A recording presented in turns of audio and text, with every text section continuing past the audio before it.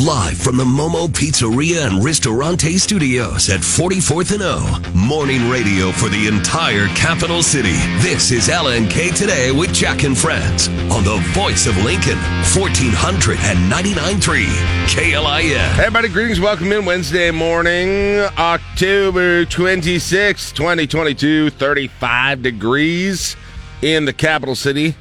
On our way to 60-ish. Good show for you today. You know what day it is. It's hump day. It's Wednesday. It's Wet Chaps Your Eyed Wednesday. This is the day that you get it off your chest and you're a much more pleasant, productive person in this community because you got it off of your chest. And so let's get that going. Facebook.com/1400KLIN. If you would like to be a part of the Facebook thread, just kind of go at it that way. You can always text us, the Rick Stein Recognition text line, 402-479-1400. We'll open up the phones at 710 for you to get off your chest that little thing that's bugging you. That may seem insignificant to everyone around you, but it's a big deal to you.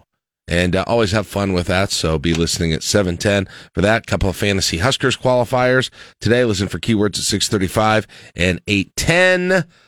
Guest today, we're bringing Jason Peterson on to talk tech with us at 8:10 today, and John Bishop joins us today. A lot to get to with him, including an eventful Mickey Joseph presser yesterday, and the new era of Big Ten football scheduling, which we'll be finding a little bit more out about later today, when the Big Ten puts out its schedule for next year, where divisions will still be there, the final year of divisions. And maybe most notably, we find out if Nebraska still has a conference opponent to start out the year.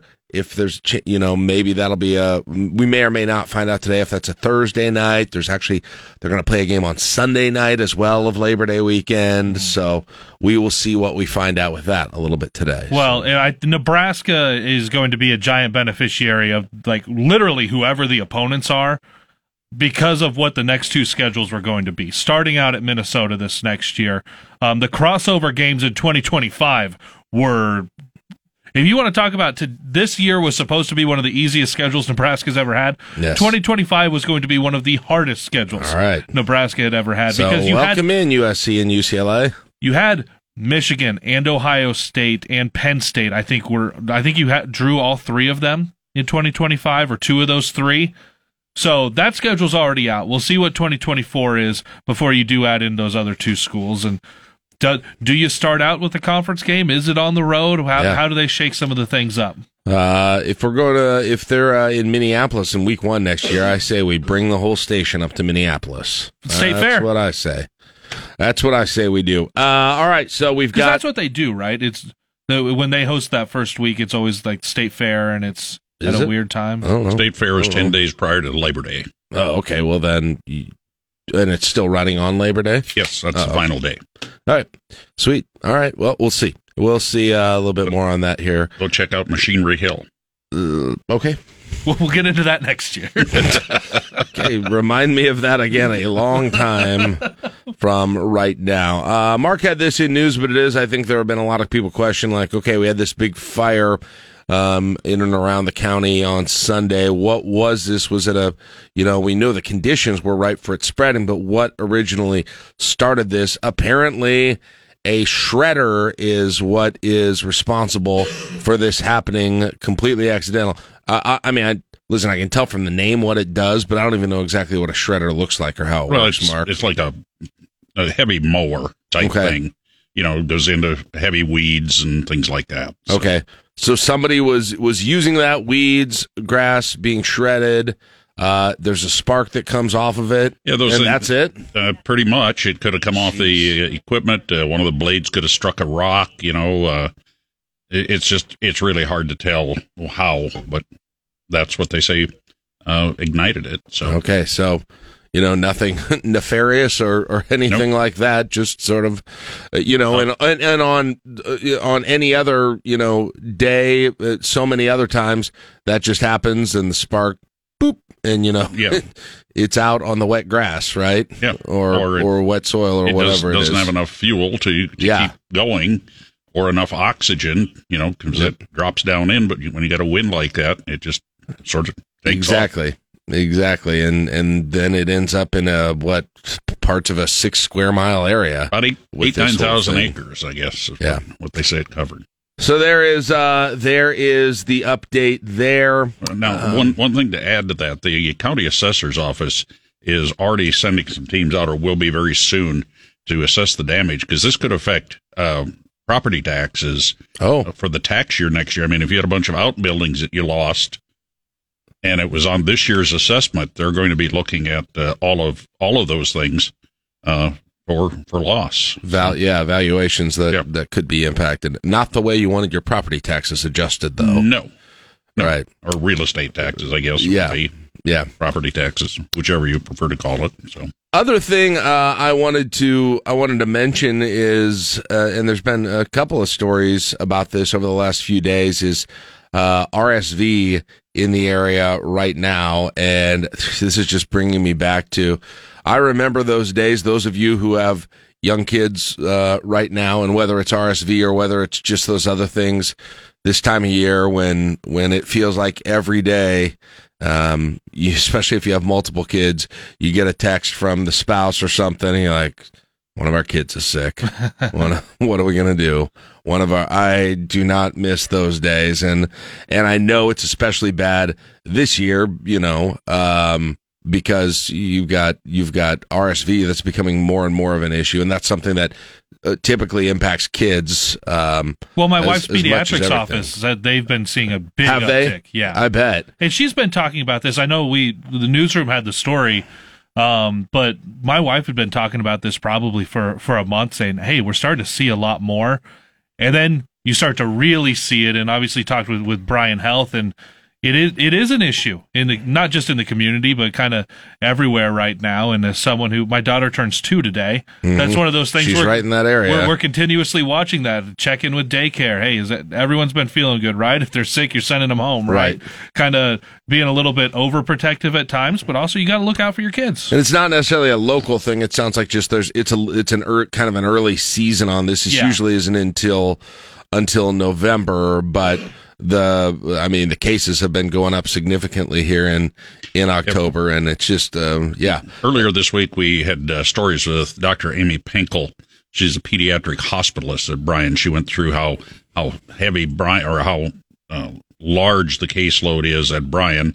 Their pediatric beds, I believe she said, were actually full, and they were using other parts of the hospital to take care of them. So, and a number of reasons, she was very forthcoming in the coverage of it. I've seen some of the national coverage. It seems like it's worse in other parts of the country. Sure. But one of the things that they're saying is that it's one of the things that's involved is that there hasn't been a lot of these cases as much in the last 2 years due to the mitigations that were being done for COVID. So, said the same thing about flu too. So, yeah. So, but it's much earlier than. Yeah. I had my son, when he was little, he battled asthma growing up, as a young kid. And, whenever there was a cough, right? Whenever there was anything like that, we're like, oh man, here we go.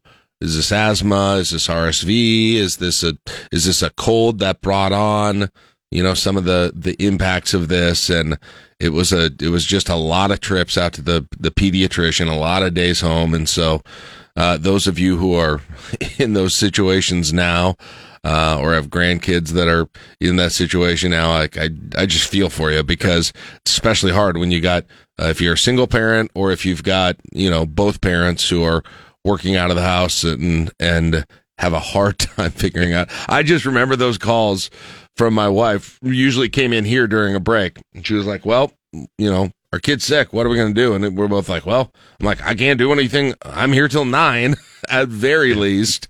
And it can be difficult to deal with. And that doesn't even account for, obviously, if you got a kid in the hospital, that takes it to another level. That takes it to a whole new level. Our first daughter, Sarah, was hospitalized with bronchiolitis when she was less than a year. Jeez. And she was early. She was about 5 weeks early, so preemie. And so we had all kinds of concerns. But it's pretty tough treatment that they have to go through. Yeah, absolutely. We're going to get a little bit further into this, but it sounds like the University of Florida has had enough of the protests during Ben Sasse events. I guess it was just this can only go over one weekend here, so they decided to start enforcing again an old rule, essentially, that bans indoor protests for the next time that Sasse is going to be there. This is a rule that's been on the books, but not one that they've actually been enforcing because they haven't had a problem with it. And so there was an announcement here that said this is going to be the rule going forward because the indoor protests were so loud, not only making noise and chanting, but banging on stuff, evidently, that they couldn't hear the speakers. And so the argument is that we need to protect, we stand by the First Amendment, but we need to make sure that everyone in the University of Florida community gets a chance to speak and hear. So it'll be enforced next week. Board of Trustees meets to consider Sasse's candidacy, and they're saying students who violate it may be subject to discipline. I don't know, guys. This sounds like a little bit of I don't know. Sort of It sounds like a little bit of a fire keg there, doesn't it? Powder keg, I mean. Fire keg, powder keg, whatever. You know what I mean? Yeah. You know what I mean? I mean, I feel like this is more of a chance to rile things up than take it the other direction, no? Well, if you already had folks that were upset about Ben Sasse because of his politics, and then come in and say, well, we're going to limit the way you can protest now. Oh, God. Oh man, it's gonna be bad, isn't it? I mean, it is. Well, we'll see. We will see. Yeah, it's gonna be bad. Yeah. Wow. Way to turn around real quick on that one, Mark. Well, I mean, Caleb's exactly right, though. I mean, you got people who are fired up already, and they went and did this the first time, but now they're being told that in certain forums, they're not going to be able to do what they want to do. I still love that "stay out of our swamp" sign. And of course, that possible vote of no confidence by the faculty senate take you place. got that as well. I don't know. Should we not be checking this thing off as? Should we not be moving Pete Ricketts get his drapes fit for the Senate office yet? Could Pete Ricketts be a finalist for the UF job? There we go. That'd be in a stunning reversal. In a stunning reversal, and I'm just saying. Yeah, I don't know that he's got the ties to academia that Sasse has, and he might get the protest too, probably, with that whole thing. But yeah, it's and I mean, just to game it out a little bit. Let's say for whatever reason this is so unpopular, there's a no confidence vote by the faculty. For whatever reason, the trustees decide, this isn't for them. They don't want to go down this controversial political road, and they've got other candidates they can use. They decide to go another direction. So I guess Sasse goes back to the Senate. Then what's the rest of that term look like? Yeah, I mean, right. Then what is he looking for the next university presidential job after that? I mean, because I feel like he's kind of made up his mind. The Senate's he's ready to be out, ready to be done with the Senate, which hard to blame him in some ways. I'm surprised anybody wants to do that right now in some ways, but he would have to find a job before. I mean, he's there till he's got 4 years, guys. Yeah, but he's got 4 years to look for another job too. Oh man. That could be quite a mess. Yeah. And then we have got the volleyball game of the regular season tonight. The rematch, Nebraska, Wisconsin. It's here. National championship game was the last time these two squads met. Nebraska's had a little bit of a better start to the season than Wisconsin has this year, but that obviously doesn't mean a whole lot going into this atmosphere in this rivalry against a very solid top 5 Wisconsin team and the most fans you're going to have at a facility outside of Lincoln, Nebraska in the Big Ten. So strong home field advantage, too. Yeah, and the Badgers haven't lost at home since November of last year. So you're coming up on 11 months, and obviously you get through the non-conference they've had some losses, haven't been at home. Yeah. You get in the conference, they've got one loss. It wasn't at home. Yeah. Now you're going there, and for Nebraska, you've lost several in a row, but Wisconsin doesn't have their 5-time All-American, Like, they don't have that super class anymore. Yeah. Can you get over that mental hurdle of, well, it's still Wisconsin, and they're still pretty good, and they're a top 5 team in the country? I think that'll be what this team tonight for Nebraska, they have to battle. Can you get past that mental edge or that mental hurdle? And I think they can, because you have Nicklin Hames, who's just fired up all over the place, and she saw those Wisconsin teams and had to go through them. And Maddie Kubik, same thing.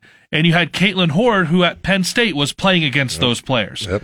But now you add in all of the youth that's around them. I think Nebraska is set up really well to take a firm stranglehold on the Big Ten Conference going forward tonight in Madison. Yeah, if they can pull, whatever happens tonight, Nebraska still obviously has designs and may still be the favorite to win the conference. Oh, for sure. But if they're able to get this tonight, look out. Okay, I mean, look out for things to get really gaudy the rest of this year. And in most sports, you try and you're like, don't jinx them, right? You don't go over the top with them. It's at this point, it's just true with the way they're playing. I don't think I'm being particularly biased when I say that. Like, look at John Cook would be mortified if he heard me say this, which he might be listening right now. But if they win this game, unbeaten conference season is definitely not off the table. If they can win this one. Well, if you win this one, you can still math out the rest of the league and say you could lose 2 matches. Let's say you'd have to. Yes, you could lose a rematch to Wisconsin, and you could lose to Ohio State and still win the league. And that's where you're at. That's how important tonight is. The spoils of winning is taking a huge step closer to not leaving the state of Nebraska in December. Yes. That's part of the biggest spoils of this whole thing. So it's exciting. It's 8 o'clock first serve. So maybe a little extra cup of coffee before you leave work today. My daughter is like, how am I going to stay up? Can I drink caffeine, Mom and Dad? And we're like, no. Big Ten volleyball after dark. Maybe take a nap or something. So we're figuring out how that'll all work. All right. Here's your ag question of the morning. All right, go for it. Where can you learn to make ice cream? No, I don't know. Sunday school. 6:26. It's LNK Today with Jack and Friends on KLIN. Want today's top news stories? Top Husker stories? You can get them sent straight to your inbox every afternoon. Just sign up for the daily for free at KLIN.com. Iron. A look at news from both inside and outside of Lincoln, and conversation on how that news affects us here. It's time for the Sound Off on LNK Today. But first, your fantasy Huskers keyword for a chance at a $100 prize pack from Valentino's at Alumni Hall. All right, 6:37, and it is time to give you another keyword. What do you do with it? Well, you text it in the Rick Stein Recognition text line at 402-479-1400. If you want a Fantasy Huskers pick, Fantasy Huskers pick could get you a $50 prize package, $100 prize package, 50 to Valentino's and 50 to Alumni Hall, and you get to watch the game with a little skin in the game, so to speak. Skin in the game as it comes to rushing yards, at least. That's the question this week. How many rush yards does Illinois get net rushing yards against Nebraska? So to get that pick, you need to text us the following word. Orange. ORANGE. Orange. So text that in, the color of Illinois, and we're going to select one of you who texts that for the 5th pick of the week, and you get another chance if you don't get it at 8:10. Look for that text back if you get it, so you can send us your pick. The yardage guesses so far, Caleb, are... Mexi Fry 98, Richard 169. Don't laugh at that. That's his text name. No, I'm not laughing. Listen, I know him personally. I know you. I'm laughing at his pick, not his name. Okay. And I'm also laughing at how amazing that'll be if he's right, because he and I are celebrating on Saturday night if that happens. Richard 169, Wade 195, Ruth 211. 211. The 211. All right, there we go. Picks are in 4 of them, but you got a chance, and don't forget. And here I am making fun of that double-digit pick, sort of, But I should also note, I say it every time, the extremes win this game. How many times, Caleb, do you pick out the winner and it is either the highest or the lowest pick on something? Like over 50% of the time, seriously? I'm scared to see what someone puts for the highest, though. That's probably what I'd probably be living in optimism, or I'd probably be living in that world right now if I were a contestant in this game. I'd probably be living in, 255 land. 255? That's where you're going? Well, what you want to make a pick if you're still now. See, at this point, you benefit from being later. You honestly benefit from being later because I want to hit a number that nobody's going to go higher than.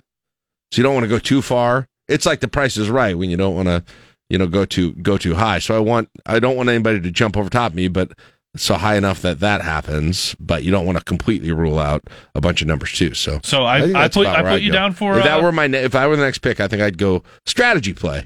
I put you down for 255. I'd go 290.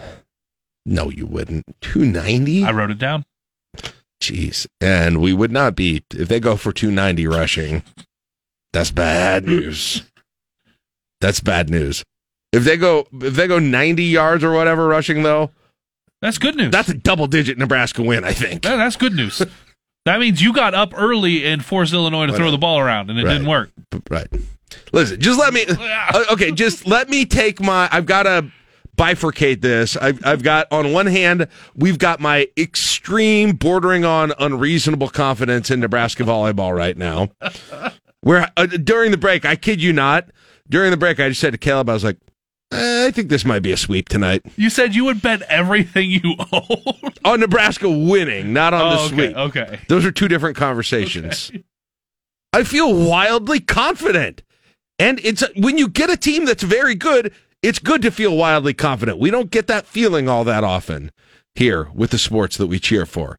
So yeah, I was just looking through Wisconsin's schedule, Caleb, and they're ranked, but being a little snobby about what Nebraska's done this year, there were some parts of it I was like, "Oh, really? You gave up 2 sets to Illinois? Really? You gave up a set to Michigan twice in the last 2 weeks? Really?" And up until this last week, there's just a lot of that. There's a lot of that in there. They were only 2 spots behind Nebraska in the poll. That comes along with being defending national champ, I guess.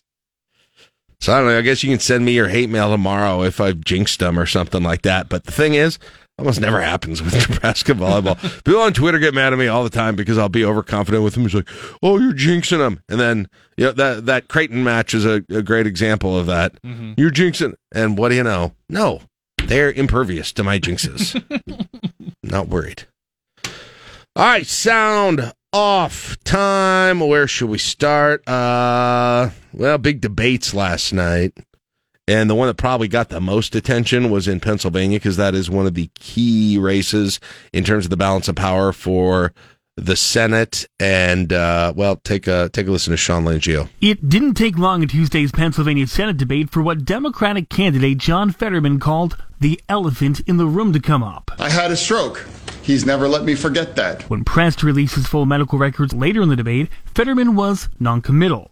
The two also sparred over public safety, with Oz accusing the Democrat of being soft on crime. Part of the problem is that we have taken away the ability of police to do their job, and that's on John Fetterman. Debate sound courtesy of News Nation. Well, just under 2 weeks until the midterms, the Fox News Power Rankings place the Pennsylvania Senate race in the toss-up category. Sean Langell, Fox News. It sucks to say this in some ways, but I watched some of not the whole debate. I'm not a Pennsylvania voter, but I did see a lot of the highlights afterwards, highlights, lowlights, whatever you want to call them. And if there are swing voters basing their position on that race based on the debate, it was tough to watch. Yeah. There were a couple of moments where like, oh God, it's just not. He's just struggling right now, and depending how cutthroat you are about politics, sometimes you almost felt a little bad, but I guess there's certainly an argument out there that look, that shouldn't determine who you vote for, or because it impacts speech, it shouldn't change. But the reality of the matter is, if you're kind of forecasting what's going to happen in that race. People who watch that are going to be impacted by it. I would be shocked if they weren't. Which, it is something that he got up and we can't get a debate between the gubernatorial candidates in Nebraska, and he got up in that one, and they had to know. Like, they had to know they knew that it was not going to go particularly well, but they still did it. You know your candidate. Like you know what their capability is, how they're going to perform. Yeah. But it was just tough. It was tough to watch in a lot of ways. And so there's a big part of me that thinks that might be one that the Republicans end up getting that they might not have gotten otherwise. Mm-hmm.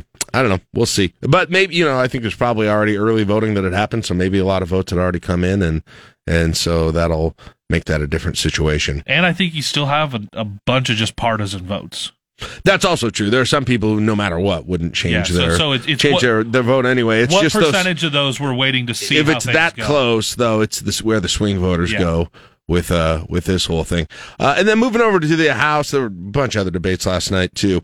But moving over to the House, and Fox has new power ranking. They call them power rankings, but it's just kind of the likelihood in terms of where the balance of power is going to be. And there is a path for the Democrats in the House, but it's looking like a little bit of a Hail Mary now. Right now, Democrats do still have a small pathway to holding on to the House, but it is getting slimmer. The latest Fox News power rankings show that in the best case scenario for Democrats, they could achieve a 2-seat majority. For Republicans, a superb night would mean walking away with 32 seats on top. So in terms of movement this week, the forecast is showing 4 northeastern shifts in favor of Republicans, 3 of them in districts in New York. And a lot of factors at play here, but also a potential trickle-down effect from that tightening race for governor in New York. Big news in a state with such a highly densely populated Democratic areas. Yeah. So, the House is looking very good for Republicans right now. I guess you still never know.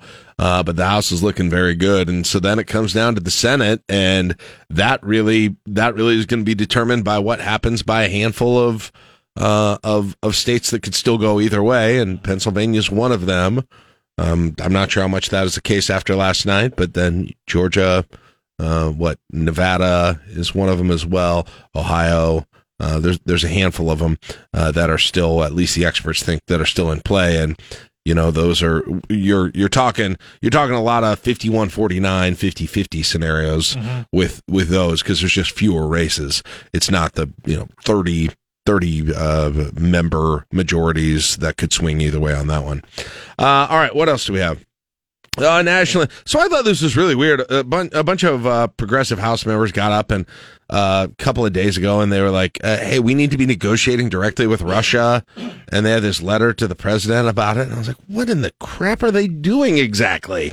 Like, it was just bizarre, and it sounded like terrible ideas. And turns out they also thought so too. And they're like, why do we even do that? Ukrainian lawmakers are telling Fox that they are shocked and disappointed by the events. Progressive Caucus Chair Pramila Jayapal is really in cleanup mode here in Washington, officially withdrawing a letter signed by herself and 29 progressives urging the president to directly engage Russia and strike a peace deal. The members cite the tens of billions of dollars Congress has spent on weapons and humanitarian aid. However, this letter has sparked some pretty fierce backlash within the Democratic Party. In fact, Congressman Jake Auchincloss, a former Marine, tweeted, "This letter is an olive branch to a war criminal who's losing his war." It was weird, and especially 2 weeks before an election. What are they doing?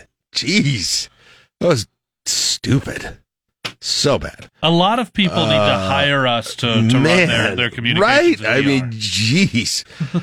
And then this story in Nebraska, here in our state, is making some national news. A body found in a trunk after an accident, and the background just behind that entire story. 17-year-old Tyler Rowens was discharged from a Nebraska hospital and is being held in Hall County after police say he killed his mother. Her body found in the trunk of his car after he crashed in southern Nebraska. Rowens has been charged as an adult in the death of 49-year-old Michelle Rowens. He faces an extradition hearing Friday. The Harris County Sheriff's Office says the two were reported missing from their home October 13th by the teen's father. Investigators have said Michelle Rowens died from strangulation and blunt force trauma. Lisa Lacera, Fox News. So the Harris County Sheriff's Office in Texas notifies State Patrol that the car might be up there.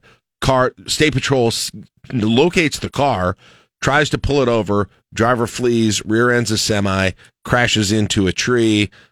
Take him to a hospital at that point, and released after that. But the details, in terms of what happened between leaving Texas and being in that accident in the pursuit with State Patrol, there's a lot to be filled in there. But obviously a terrible situation there. All right, moving on to a couple of other things.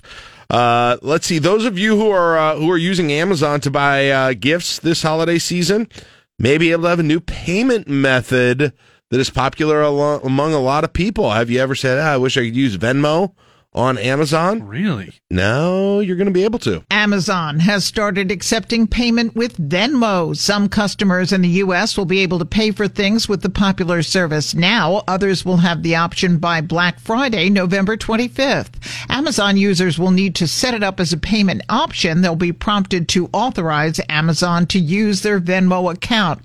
PayPal, Venmo's parent company, has been working with Amazon to provide the payment service since last year. Amazon previously had preferred credit or debit cards and gift cards for payment. Jenny Cosola, Fox News. Now I'm wondering when Venmo becomes more kind of ubiquitous as being able to pay at like point of sale type places. There are a couple of places in Lincoln where you can use the Venmo app to pay like for groceries or goods or something like that, but not many. And I wonder if that's something that'll come eventually. That's what a lot of people were using, and obviously it was more person to person than going through and being at like a cash register. But the mother of all garage sales. Oh yeah, when we hosted that and went through, because I grabbed a couple things for my daughter, and it was, hey, here's the Venmo, so you pull it up and you pay. And I like it when I've got money in my account. That's helpful. When I don't, I just soon use my debit card, I guess, then at that point, because it's the same thing. Yeah. That's the time that you want to actually use it. Well, one way to put some more money in your account, win Powerball. Ooh, yeah. It's high enough to start playing, everybody. Yeah, I think it's time to say, this is the amount of money I'm willing to win, okay? Perhaps. As of midday Tuesday, the Powerball jackpot was up to $700 million. The cash-out prize would be about $335 million. The odds are in almost no one's favor, as evidenced by the fact that it's grown to this amount. No one's picked all 6 winning numbers since August 3rd. But at some point, someone has to win, right? Even with the odds being 1 in 292 million. Powerball is played in all states but 5. It is also played in D.C., Puerto Rico, and the U.S. Virgin Islands. I don't care. Jessica Rosenthal, Fox News. So, is this a number where everybody starts getting a ticket, and people are in the office, they're getting 20 tickets and splitting them, or do you have to get to $1 billion for that now? Have we hit a new threshold where you have to get there? Because how much are tickets again? $2? $2. So 1 in 292 million. So let's just say 3. Spend almost $600 million. Just put every possible combination. Wasn't it the Mega Millions? Wasn't there some business owner? What was the business owner who bought a ton of them and said he was going to divide it between the employees? You remember that? Yeah. Mega Millions? I don't remember who it was exactly, but nonetheless. That's what you got to do when you have that one that's like 1.6 billion. You go, well, I can make some money on this. So there you go. You can still get those. It's tonight, I think, right? The drawing is Wednesday. Put it on credit. No, a lot of places have signs that says you can't do that. Cash. You got to use debit card or cash. Got a Star Wars nerd thing for you, Caleb. Yeah, I bet I know about it already. All right, well, hear it again then. The Star Wars animated series Tales of the Jedi begins streaming on Disney Plus. The anthology series, each episode tells a short story featuring Jedis from the Star Wars prequel trilogy era. I've been warning them about the coming darkness. Let's hope all that training pays off. The show will feature Bryce Dallas Howard as the voice of Yaddle, a female version of the species that the iconic Yoda character comes from. Michelle Polino, Fox News. That's from the pod racing era. Oh, that was the last one I saw. So good. I was trying to help you out with where it was. I haven't watched it for a long time. Is there a Jar Jar Binks episode? I hope so. All right. should have still made. Are you going to Sith watch Lord. this? Yeah, I'll absolutely watch this. Yeah, that's what I thought. All right, 6:54. We'll take a break. Yeah, thanks. For that. You said it, not me. All right, we'll take a break. 6:54. We got Officer Chad coming up next on KLIN. They done it. And now LPD needs your help. Crime Stoppers on LNK Today. 6:56 LNK Today with Jack and Friends on KLIN. Officer Chad in the house right now. Good morning, We're talking superhero movies. Yeah, or Black comic Adam book movies. awesome. So he's given Black Adam high marks there. John Baylor said the opposite yesterday, so we give both sides of the story. He's entitled to his opinion, and he can be as wrong as he wants to be. Ooh, wow. Hey, just real quick. I know I'm not even asking for details, or anything, but just reaction. All the first responders, everything happening with that fire situation on Sunday. I'm just curious about. Just thoughts about dealing with something like that when you're watching all these people dealing with that. Well, luckily I wasn't working that night, but it's honestly a little bit humbling, not just to see the response from the first responders, which they did an outstanding job, clearly, but the community members. Yeah. We got how many private citizens out there in their own personal tractors, their own implements out there doing what they can to knock down these fires. This actually happened up close to my hometown, David City, and it almost affected one of our officers. He just about lost his house.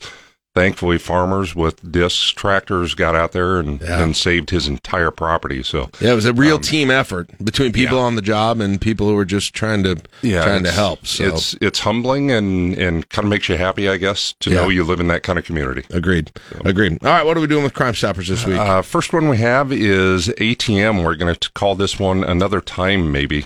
This one's getting to be a problem. We're having a group of people here in town that are using stolen pickup trucks to break into ATM machines. This time they tried to hit the bank near 17th and South, the Westgate Bank. Used some J-hooks on a stolen Dodge 1500 pickup truck. Did their best, made 4 or 5 attempts to break into the vault on the ATM. Thankfully, were unsuccessful, and they got scared off. The video, you've got to see the video. The video is actually pretty telling.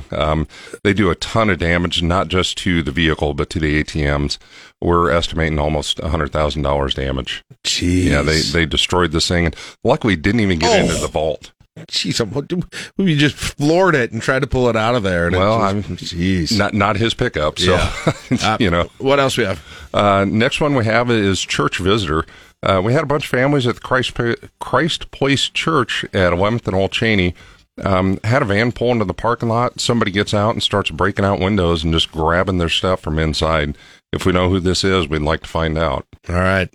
Some good pictures there again. So check out Lincoln Crime Stoppers. Find out how you can help. Give a tip there if you would like to, and help LPD out with closing these cases. All right. Thank you very much, Chad. I appreciate it. We'll talk to you next week. All right. 35 degrees in the capital city with Chap Chad Wednesday. It's coming up next, 7 o'clock, KLIN Lincoln.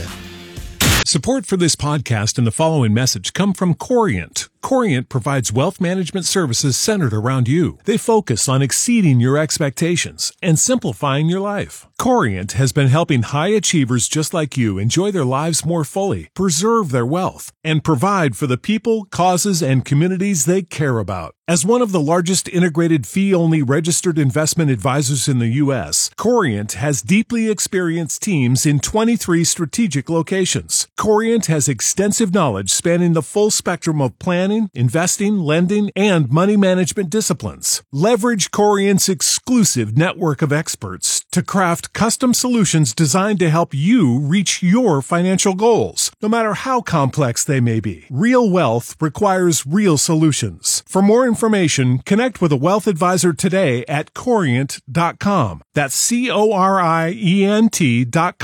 Corient.com. Live from the Momo Pizzeria and Ristorante Studios at 44th and O. Morning radio for the entire capital city. This is LNK Today with Jack and Friends on the voice of Lincoln, 1499.3 KLIN. It's time to get it off your chest with What Chaps Your Hide Wednesday. Call or text the Rick Stein Recognition Hotline at 402-479-1400 to tell us what's chapping your hide. Ah, yes, it is time to jump into What Chaps Your Hide Wednesday. those little things kind of build up during the course of the week. Sometimes maybe people around you not that receptive in hearing you. Well, they may call it whining. We call it getting it off your chest and making yourself a more pleasant person, getting that stress out of there into the ether and going on about your day. What chaps here on Wednesday? You can get a hold of us in a couple of ways. Phone line and text line from Rick Stein Recognition is open at 402-479-1400. I have a mea culpa to make. Apparently, I didn't hit send when I posted the Facebook post yesterday because I didn't make it. Or maybe it was just Zuckerberg's product not working very good. Well, I'll second that. We'll just blame it on Zuck. That's on me. That's my chap. So there's no Facebook post this week, and that is on me. And so we got room for y'all, and maybe it's just going to be the three of us here really jumping in because we usually get a wealth of info from our Facebook page. But we can start with some of the chaps on the text line right now. Midtown Dave starts us off. He said the effort it takes to read or figure out food expiration dates. This is actually a really good one. There are a couple. So my family would tell you, I am not like the most clean, organized guy. If you would go down to my office, if you would look at my closet, you would see that. But I have got something about the kitchen. This is when you like eating, I guess this is where your passion lies. But I get a little uncomfortable. I get jumpy when the fridge and the pantry becomes such a mess with stuff that you can't find anything in it. So about once every 3-4 weeks, I have to go do a major reorganization, a major clean of the fridge, freezer, and pantry where we have. So it looks a lot like your office then.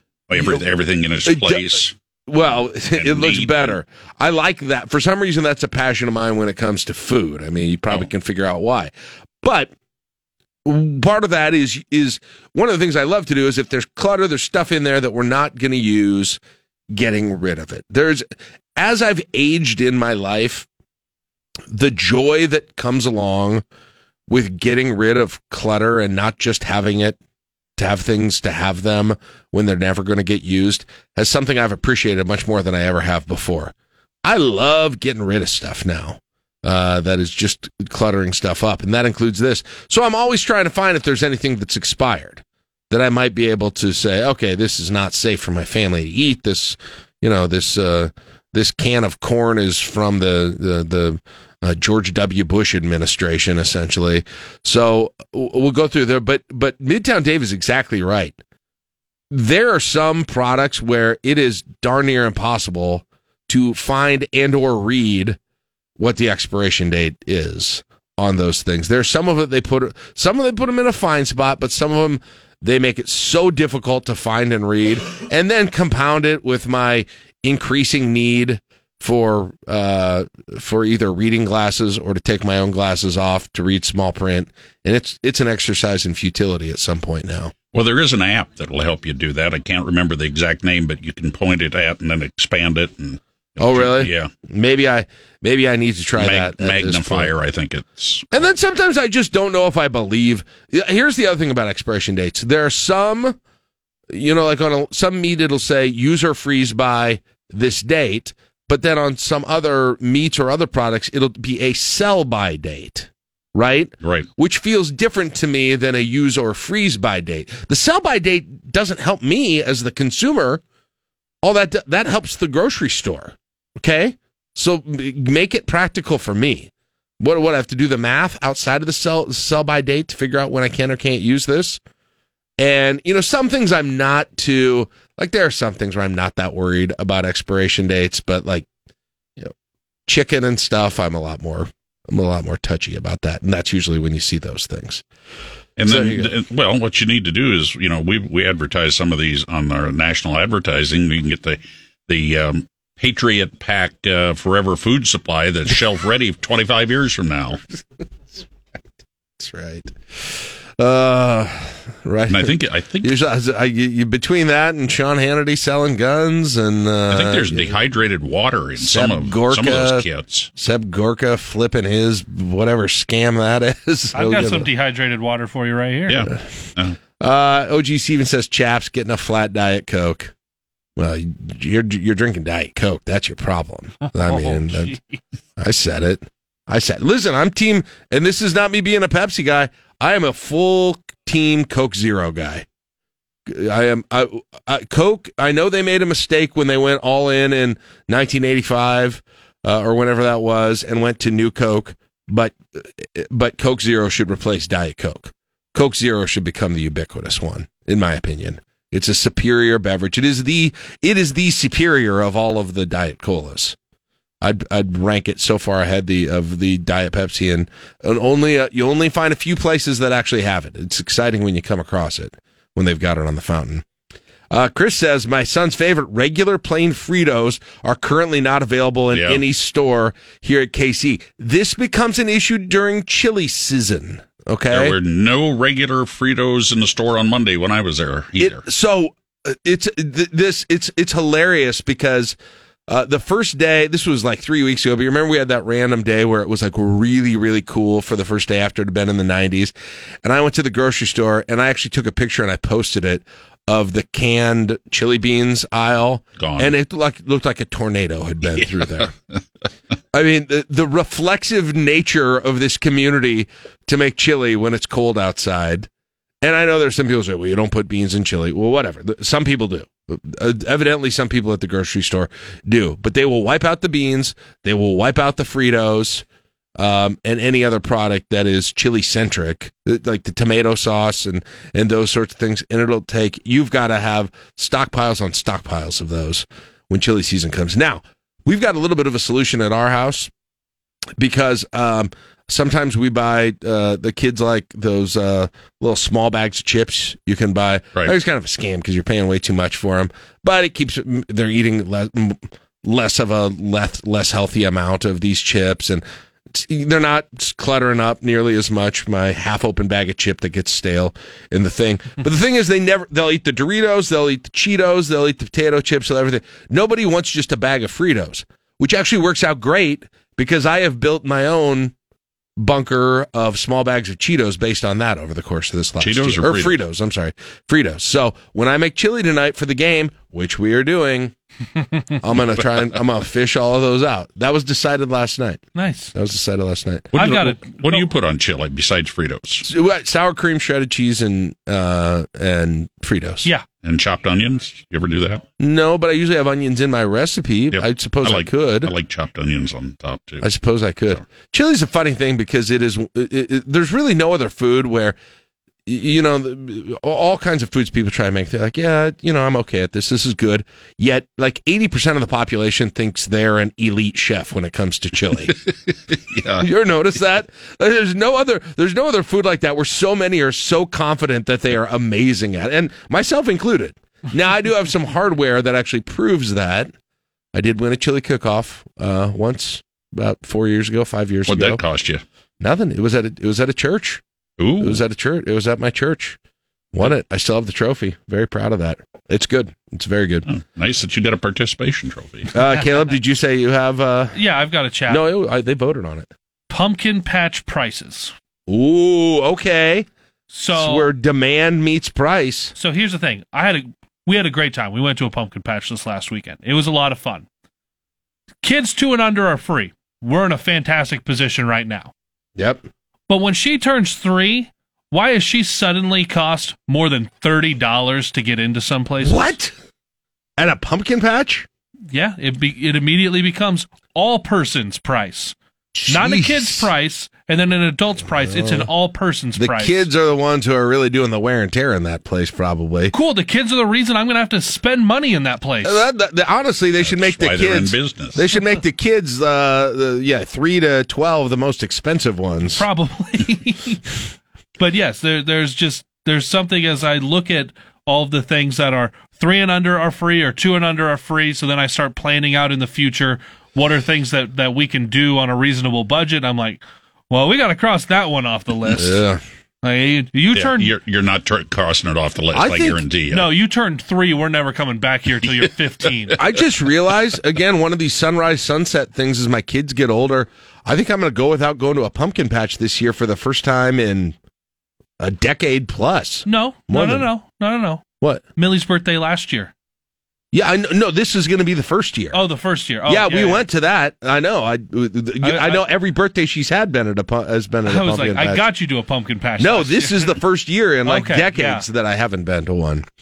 OJ Steven, a little DMV action here. He says people unwilling to make an appointment for the DMV that don't understand how much easier it makes it for them to go get in and get services. Good to remember.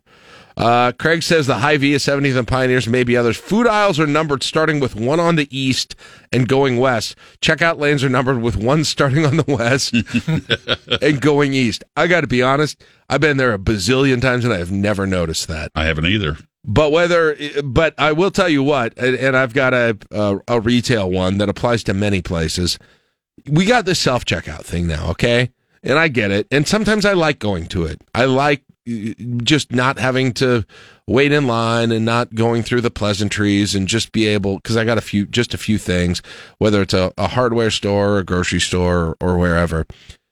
But there are some businesses where it doesn't matter what you do, it is going to turn that light on that you need assistance, that something is going to go wrong when you need assistance. No matter how experienced, no matter how smooth you are with it, for no reason, it's just going to say, item unrecognized, beep, beep, beep, and then you're looking around for somebody to try and help you, and then they come in and they punch in their 8-digit code. Constantly. And have you tried any of the new scan and goes? I've seen those too. So, I know, Sam's, I've done it at Sam's. That's the place, but they've had that for quite a while on their app. I know Hy-Vee is starting to encourage people, but I don't know if anybody's doing it. I got the app, and then it was asking me to set it up, and something was a pain, and then I quit doing it, so I haven't done it yet. I've used the one for gas at Sam's. That's the only one I use. Yeah, that one's good. That one's good too. I like the Scan and Go concept. I'd like more of that. I'm very interested in that. Let's do eliminate the line, just take a picture and head out. That's pretty good. I like it at Sam's. All right. Anything else? Anybody else wants to throw in the mix here for what Chaps Your Hide Wednesday? What about Facebook itself? Chaps Your Hide. Big time. You're still a big Facebook guy, huh? What's the problem now? The problem is that I'm considered an administrator, I think, on 7 or 8 different pages now. Yeah. And they've changed the way they deal with businesses. And you can't find anything. It's a pain. It is. You log in, and sometimes you're logged in as something else that it's just awful. Yeah, that's true. How many times have you tried to, if you're in that situation, how many times have you tried to make a post as your page, like as the KLIN page, right? And you instead made it as yourself on the page, that's it, or something like that. And quite frankly, the LNK Today with Jack and Friends page, I tried to find a post for Chaps today, and I couldn't even. That's because I messed it up. No, Jamar. I couldn't even find past posts. Okay. Yeah, we need to get back to the simplicity on that whole thing. All right, there you go. That is what Chaps Your Hide Wednesday. I will have a Facebook post next week. I apologize. I don't know what that was. I just think I couldn't find the send button on that one. It's okay. We forgive you. No, it's the new way they've set up their business pages. Maybe that is it. That probably is it. Those kicked in over the weekend, I think. It's probably their fault now that you mention it. All right, it is 7:24. We will take a break. You're listening to LNK Today with Jack and Friends on KLIN. Support for this podcast and the following message come from Corient. Corient provides wealth management services centered around you. They focus on exceeding your expectations and simplifying your life. Corient has been helping high achievers just like you enjoy their lives more fully, preserve their wealth, and provide for the people, causes, and communities they care about. As one of the largest integrated fee-only registered investment advisors in the U.S., Corient has deeply experienced teams in 23 strategic locations. Corient has extensive knowledge spanning the full spectrum of planning, investing, lending, and money management disciplines. Leverage Corient's exclusive network of experts to craft custom solutions designed to help you reach your financial goals, no matter how complex they may be. Real wealth requires real solutions. For more information, connect with a wealth advisor today at Corient.com. That's Corient.com. Corient.com. All right, let's get things started today with number 5. University of Florida going to start enforcing a decades-old prohibition against indoor protests following the demonstrations back earlier this month when Nebraska U.S. Senator Ben Sasse was on campus interviewing. He's the sole finalist for the job, but students weren't happy with it. University president, in a letter to the university, said it made it difficult to hear the senator's responses. Students were banging on walls, windows, and desks, and everything. Sasse's opinions and positions on same-sex marriage, LGBTQ issues, tenure for faculty, all an issue. So, there are some people there who are mad at saying it's taking First Amendment right. I mean, there's certainly an argument to be had that this is just a reasonable restriction on time, place, and manner, so that you can't shout over other people so that they can't be heard. All that aside, though, Mark, I can't imagine this is going to do anything other than embolden the people who don't like what's happening right now on that campus when they're told you can't go in the buildings now and do these protests. I don't know. I feel like this just sets it up to be more of a circus next time that he goes down there and does this whole thing. We'll see. We'll see, but it's and you've got the potential of a faculty no confidence vote from the faculty senate as well. That's something that's being discussed here at this point. It does make you wonder how far down the road this thing actually is. Is it a sure thing? How much of a sure thing is it? If you've got faculty and a number of students who are making noise about this, are the trustees going to say, wait, maybe we ought to think more about that? I don't know. I don't know what the answer is on that whole thing, and I frankly don't know, what it may be a very small group, considering the entire university of students who are passionately against this. But I don't know. We'll wait before we assume that this is a done deal. We'll have to see how the next couple of weeks go there. Well, you've also got to figure that the search committee, whether it was vetted through a national search firm and then the various parts of the university administration, how good a candidates pool there was. I mean, right? Because weren't there 10 other ones or 10 other semifinalists? I thought there was 12 that actually either interviewed or were in the finalist pool, and Sasse was the only one that was named publicly, and that's their process. They can do it any way they want to. You just wonder if there's some point where I don't know if this is what the leadership, the selectors in this whole thing, if they anticipated this, if it's going above and beyond what they anticipated, or if they're even close to a point where they say, hey, let's just not mess with this stuff now. Let's go a different direction. I don't know, but I'm not assuming anything here at this point until he's actually, he's got that seat, and then we start talking about the implications going forward after that of the vacant Senate seat, the governor, all of those things as well. Now, I mean, there is an interesting scenario here if, for whatever reason, and I do still think this is unlikely, but if for whatever reason they would decide to go another direction after going through this whole process with him, what is it like if he goes back to the Senate now at this point after pretty clearly wanting to leave? Well, for this job, he's got the 6-year term. He's got a lot of years left. I'm assuming that he would step back in there and go to work, especially if the Republicans take over the majority. That's true. I mean that changes the dynamics. That's true. Of the could be a little bit of a better job then. And I mean he had a pretty high. He got some longevity on judiciary and intelligence, I believe, isn't he? I don't know. There's a part of me that wonders if he's kind of hit a spot where he said it's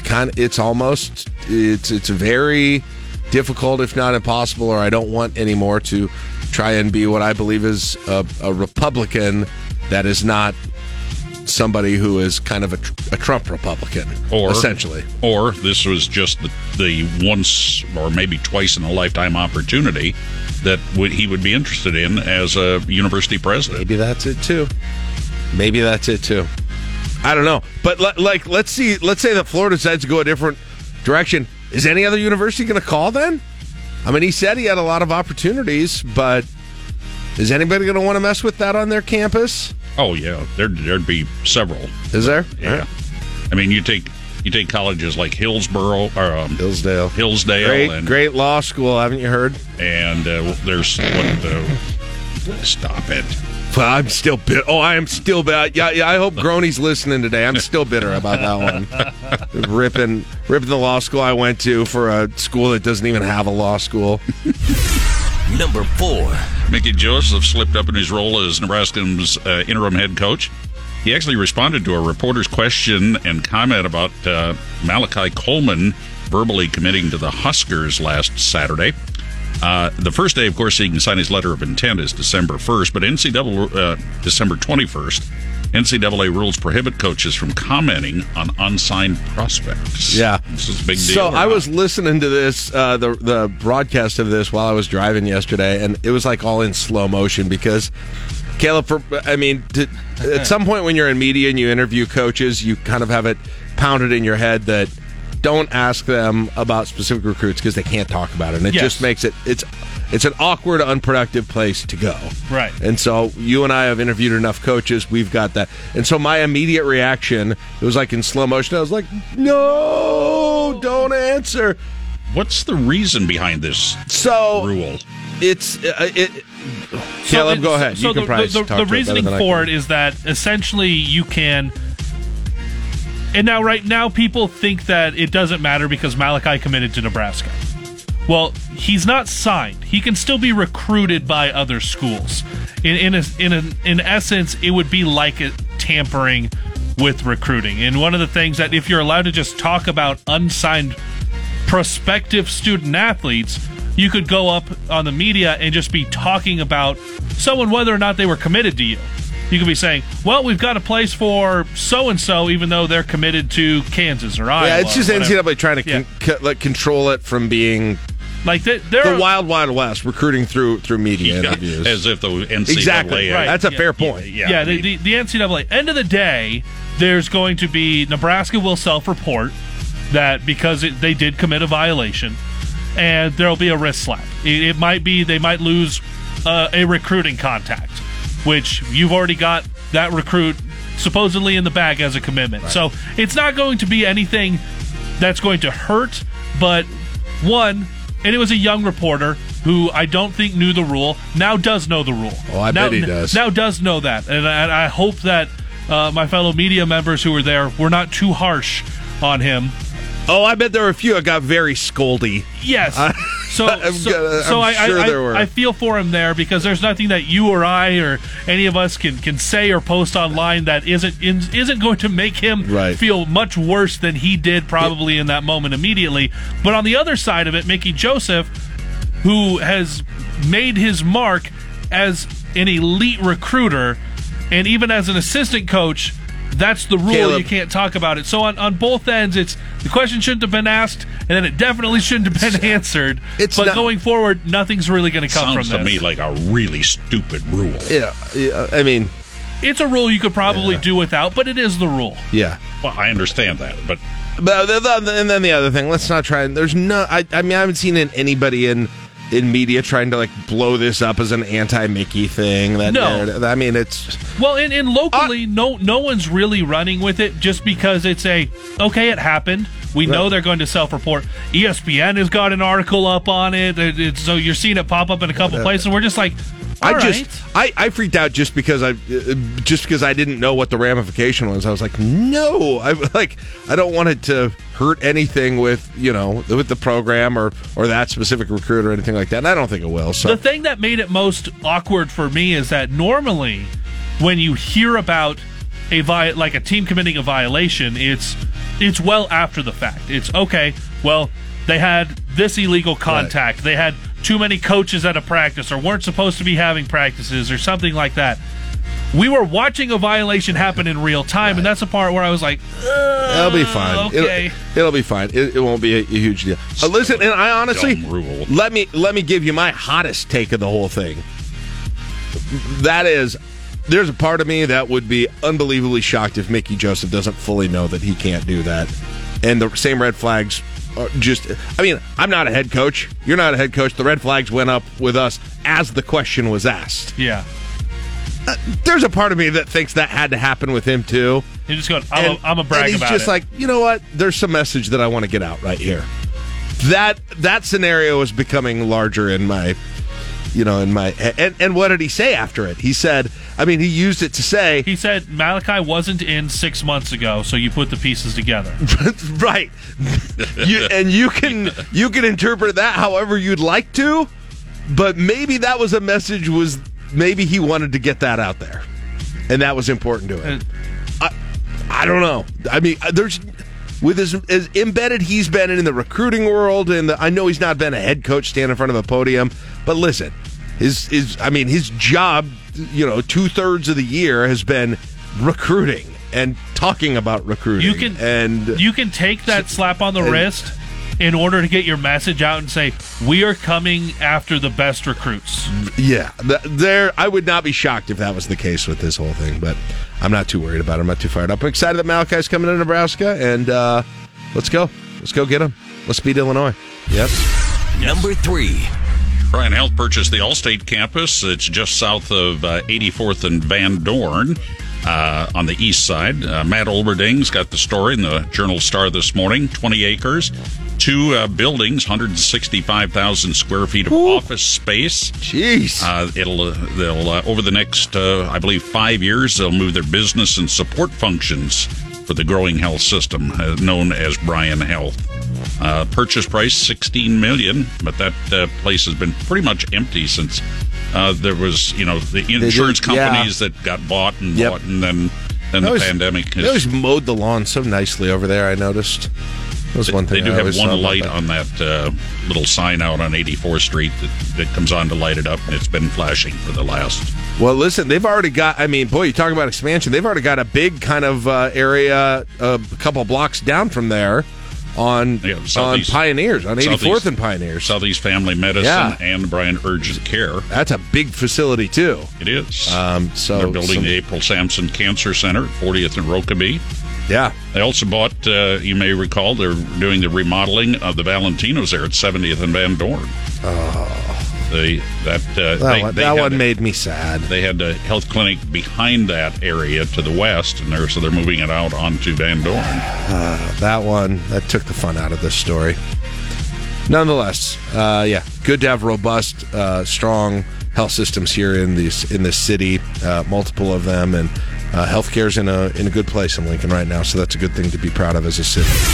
Number 2. It's already been a good, eventful volleyball season for the Red Hot Huskers. Tonight, the matchup has been circled on the schedule for quite some time. It's actually the rematch of last year's national championship game with Wisconsin, a team that Nebraska, despite success, hasn't beaten for 5 years. Nebraska has won 11 matches in a row, though, and they haven't given up a set for over 3 weeks. So, is the Wisconsin Hex axed tonight? I think so, yes. I've got wild confidence in this team right now. Unreasonable. You are the wrong person. I am not a good person to ask on this thing. They're just listen. I guess they could go in tonight, Caleb, and just have an off night and not play as well. But do they play like they're playing right now, Caleb?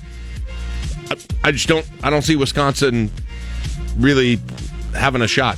I mean, if Nebraska plays like they can at their best. Yeah. They're playing at such a high level. Well, right now. the thing is, Nebraska's serving is better over this stretch right now than it was even at the beginning of the season. And Nebraska traditionally has been one of the better serving teams in the country. So you've got that going well. Nebraska is setting the middle better than they did even last year. When you had Lawrence Stivern still around. Yeah. So that's a place that you got to get that going, opens up your pin hitters a little bit. They've been spreading the ball around to Matty Kubik, Launstein, Batenhorst. You can go Krause. You can go all the way down the list of everyone who, if one's having an off night, you have several others that have been stepping up. Running that 6-2 with Hames running around and Ani Evans most likely being the other one who comes in, and then Kenzie Knuckles and Lexi Rodriguez not letting anything drop in the back row. You put all of that together, and it's hard to see a scenario where Nebraska is not the favorite to win the Big Ten championship, and that really takes hold with a win tonight in Madison. If Nebraska loses tonight, the Big Ten becomes pretty jumbled at the top. It'll be really interesting. Nebraska's still certainly far from out of it, obviously, with just the single loss. But if they win, chokehold time. That's what it is. If they win tonight, it's chokehold time on the rest of the Big Ten as you watch them slowly get choked out from this season. That's a little bit overly violent for that. Jeez, little aggressive. I have not been able to independently confirm, but I understand that there was a brand new broom that went on the charter flight. Ooh, that'd be something. Not out of the question, I don't think, here tonight. But I do want to point out it's a late start. It's an 8 p.m. start for TV. We will have it here on KLIN and the KLIN app. Pregame with John and Lauren Cook West, 7:30. And then at 8 o'clock, we'll get started with that match here in KLIN until she's done, which could be well into the late evening hours. If it goes 5 sets, it's going to be a later than usual one for a lot of people. Number 1. And I do have to make a correction. I was wrong yesterday. I said the Powerball was up to $680 million for tonight's drawing. That is incorrect. It's now up to $700 million. All right. There you go. That's my threshold to play. Last time somebody won Powerball, August, the Pennsylvania resident scored $206.9 million. But now $700 million is the estimated jackpot drawing tonight. All right. This is we're getting to that point where people start playing in huge numbers. No, not when it's at $250 million, but when it's at $700 million, that for some reason is a completely different deal for people. So we're going to jump in, and people will be watching that tonight. So good luck to everyone who plays. Play within your means. All right, 7:50. I don't know why I'm giving PSAs on this right now. Good job. It's 7:56. It's good message. It's LNK Today with Jack and Friends on KLIN.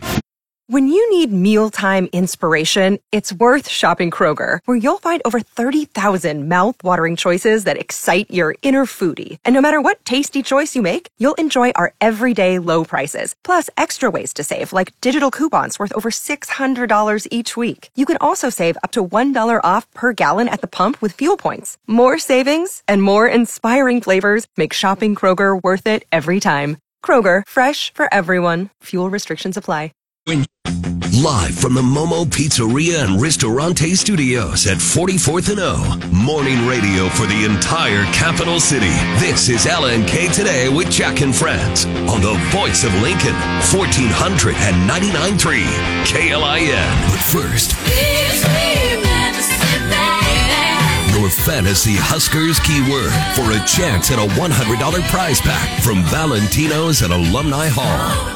All right, time to text in that keyword if you want a pick in Fantasy Huskers with a chance to win that prize package from Valentino's and Alumni Hall. Your keyword this pick is... Blue. B-L-U-E, blue. I assume it's not... That's correct, like the color, yes. B-L-U-E. Not like the cheese. There you go. And you can, if you get a pick, we're going to ask you to guess how many rushing yards Illinois gets, net rushing yards, against Nebraska. So be looking at your phones. If you text in the keyword, you may get a text back saying you are our picker for pick number 6. All right. With that said, it is time to say hello to Jason Peterson, Generate Marketing. We like to bring him on to talk tech, gadgets, social media, marketing, and the like. Good morning, Jason. How are you doing? Hey, good morning, Jack. How are you doing, sir? I'm good. So I got this push notification this morning that apparently Apple is going to have to start going to USB-C charging because the EU passed a law that mandates electric devices have a common charging standard, and so Apple has no choice, at least in Europe, to make this available, USB-C, to comply with the law there, and it's something that doesn't really make financial sense to just do there, and so probably starting next year, the law goes into effect in 2024, starting next year, the iPhones are going to be USB charged, and I assume they'll phase out then the Lightning charge ports on their newer phones. Just kind of curious on your reaction to this as we get closer and closer to a single standard charging situation, thanks in large part to the EU. Well, I would say, Jack, fortunately, Apple was moving in this trajectory. Most of the iPads, if not all of them now, use USB-C charging because Apple's kind of really tried to position. They did some updates on the iPad too, but the iPad's supposed to be kind of a quote hybrid laptop, which is up for debate. But nevertheless, USB-C has been in the iPod or the iPads for 2 or 3 years now. So, I mean, honestly, you know, you and I have been doing this long enough that it was a massive pain in the neck when they switched out the old Apple connector back, you know, whatever the heck it was, almost 10 years ago. Yeah. But needless to say, I do think this is a great thing. I'm actually really happy about this because USB-C has a ridiculous amount of flexibility in the type of devices that can be connected to it. And it's standard. So on the one hand, yes, EU forced their hand, but ironically, this rumor of them switching this next iPhone to USB-C was already kind of under the covers. So again, it's a pain to have to replace cords and stuff, but I think long term, this is a really good thing that everybody's going to enjoy, not having to have some little special proprietary plug for your iPhone. Yeah, I mean, I'm excited about it. First of all, I've had a lot of problems with lightning cables. Me too. Yep. Just I can't. You know, I can't get, there's a bunch of them I can't get a good charge with on my phone, and that might be part of my phone, but it just seems like those problems crop up with those a lot, where you got to have it in just the right position to get it charged. And then they do the thing where you've probably all had, whether it's an Apple one or whether it's a knockoff one, where the right below where it plugs in, where it'll start to strip the coating away on it. Yep. And exactly. I don't know, it doesn't seem like it's a great. And I haven't had, and I've got, you know, other things that either charge with micro USB or the USB-Cs, and I just don't seem to have nearly those types of problems with those things as I have lightning cords. I agree. They've been notorious for wearing out. I can't count the number of lightning cables I've had to replace, but my USB-C ones I never do. Yeah. So I think, to your point, Jack, they tended to be a little touchy. You know, they were limited. Lightning was limited in terms of the kind of stuff you can do through it. I mean, you can run Ethernet, like literally the amount of video connections you can do through USB-C, Ethernet. I mean, as you know, that's where you get these, you know, as you know, I'm a PC laptop guy. Like my Lenovo has like 2 USB-C ports. Yeah. There's no video. So all my video connections and my mirroring comes from that. And you can do some of that with Lightning, but yeah, I think this is a welcomed, good thing, across the board. And even if people are cranking initially, they're going to like it long term. And the only other thing I'll add on to this is, and maybe this is true of USB-C cords too, although I haven't seen it as much, the variety and quality in Lightning cords, depending on if you're, you know, spending $25 and getting it from Apple versus $4 at the grocery store, is wide, right? Like, yes, there are tons of them out there that just don't work at all. And maybe that's also true of USB-C cords, but again, I just haven't had that experience with them. So, you know, I used to shoot all our stuff on a Google Pixel. I now use iPhone again for all our video production, but I'm telling you, I've not had one USB-C cable, regardless of how cheap it is, not work. Interesting. It's been pretty great. So needless to say, yes, that's a big change that will be coming down the pipe next year. That, again, I think it's a good thing for everybody around. So we talk a lot about how, you know, just how smart AI is getting and what that's going to mean for the future. And one of the odd things that I know that it's out there that you told me about is an opportunity that people who want to can start to basically create an opportunity to talk to people who eventually pass away in their lives through the magic of AI. Tell us about what this would look like exactly. Okay, I know this sounds like total science fiction, but so as there's a techie term called natural language processing. And what that means in plain English is you can take video, email, transcripts written, and you create essentially a comprehensive language and a personality around sourcing that information. So, and again, we're going to debate. I can't say this is a good idea. If you were to ask me if I think this is a good idea, I'm not sure it is. But Nevertheless, what they're doing is they've already in beta form taken videos, taken email, taken anything that has the voice of the individual and a comprehensive like personality. And then they create an AI. So it's like an Alexa. You can talk to mom and have a conversation and she's not around. And it would be like she would talk to you in the ways that she would have talked to you when she was not around, or when she was, obviously still here. So it's like, I mean, again, there's debate, obviously, of whether this is a healthy thing, because I don't know if it really helps with, mourning the person. But nevertheless, how crazy is it, Jack, that we live in an era now where we could create essentially an Alexa version of someone that we can chat with that could be based on all of the digital footprint of one of our loved ones that could live indefinitely. That is crazy town. Yeah. And I know they were already doing the thing. I don't know if this rolled out yet, but there was talk months ago about Echoes, you being able to put any voice in as the voice of the Echo.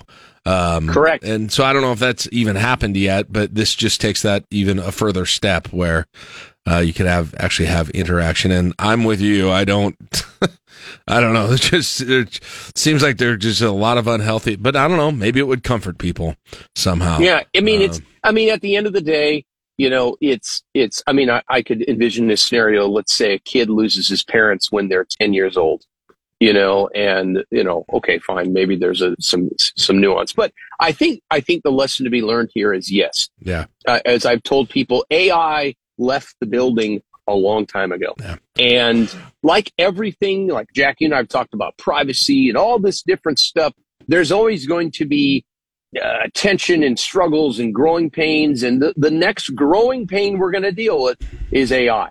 And with everything that happens with innovation, there's going to be good uses of it and there's going to be bad uses. Mm-hmm. So I think it will be interesting to, as you and I continue to do this and watch and see what the heck shakes out with how the AI technology impacts and influences society moving forward.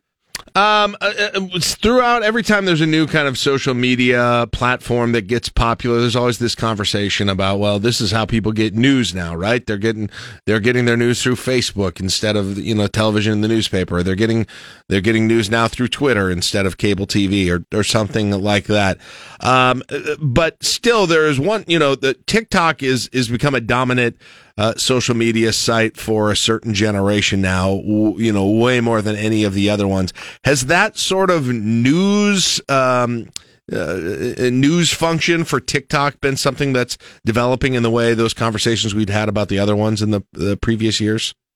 Yes, I think, Jack, it's like, what does they say? History doesn't repeat, it rhymes. Mm-hmm. I think this is a classic example of TikTok. Twitter began that, Facebook kind of did, but Twitter sort of continued to own that ability for instantaneous, news information, which, I know you use a ton. So I think this is another example. I think for some of us that haven't used TikTok, you're like, what? How is that even possible? But these shorter news reels, you can obviously, it's a little easier to click to connect to things, to go to stuff. It's again, without question, the percentages of people that consume video on a daily basis, I think the internet traffic statistic is like 80 to 85% of all traffic in some way, shape, sense, or form includes video. So that being the case, it should not be a shock that content now on TikTok is going to evolve from people doing parkour and jumping around to usage and so forth that is more substantial and has substance that is purposeful. So, we got a pulse on this, but I think this is the horizon of TikTok, Jack, that's going to help legitimize the platform for more of a business use. I think that to me is the thing I'm watching for. And this may be the beginning of that. And because of, the Gen Zers and below, as you've talked with your son, Johnny, and all that stuff, this to me is good. I think going to be something really to pay attention to.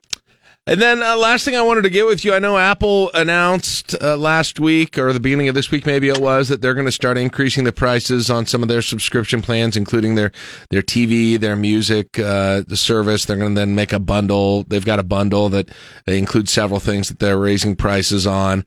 We've seen this with other services. I mean, it's kind of natural this happens, especially when you're in an inflation situation like this. But, I'm kind of curious, is this just sort of always just going to be sort of a general increase in subscription fees across the board in these different things?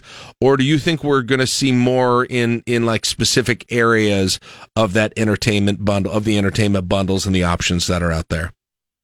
I think, Jack, we are now seeing that with the music companies and TV and all this stuff, what people have realized now is that broadcast content is the most valuable thing they have.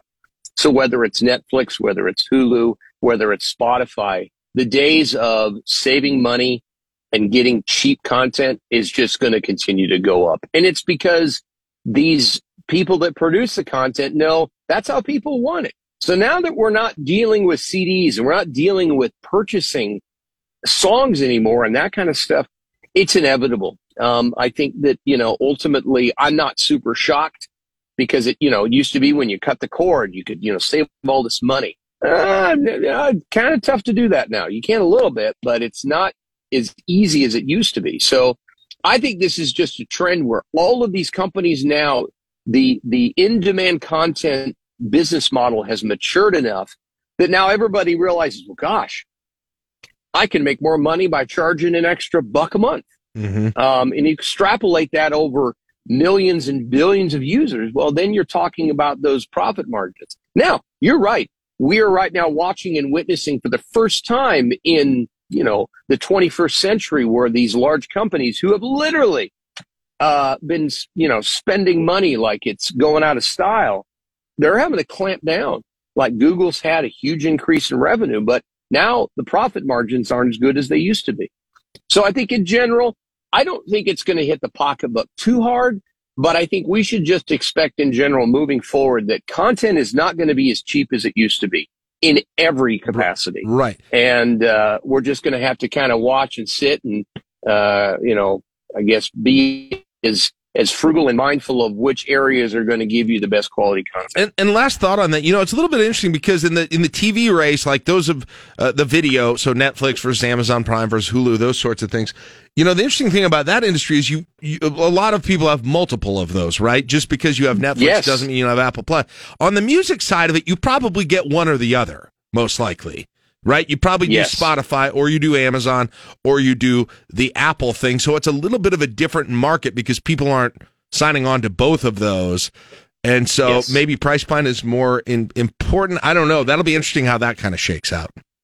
I agree. I mean, I actually have Apple Music and Spotify because for whatever reason, there's a bunch of music I want to listen to that's not on Spotify. Maybe it's because I have a weird face. I have no idea, but it's been interesting. We have Pandora. We don't have Amazon Music.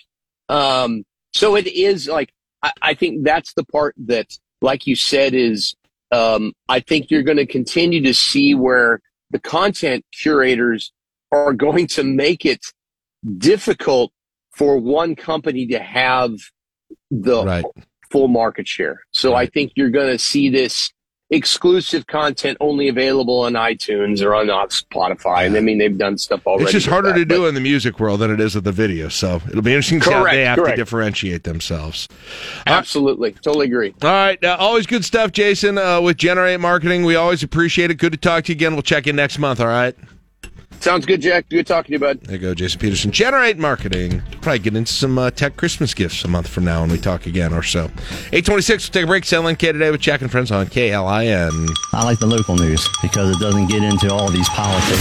Get today's top news and sports directly to your inbox. Sign up for the Daily at KLIN.com. He's been talking Huskers on the Nebraska airwaves for nearly 3 decades.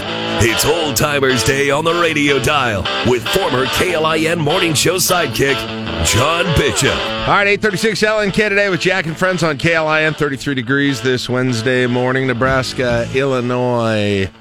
2:30 p.m. right here on KLIN.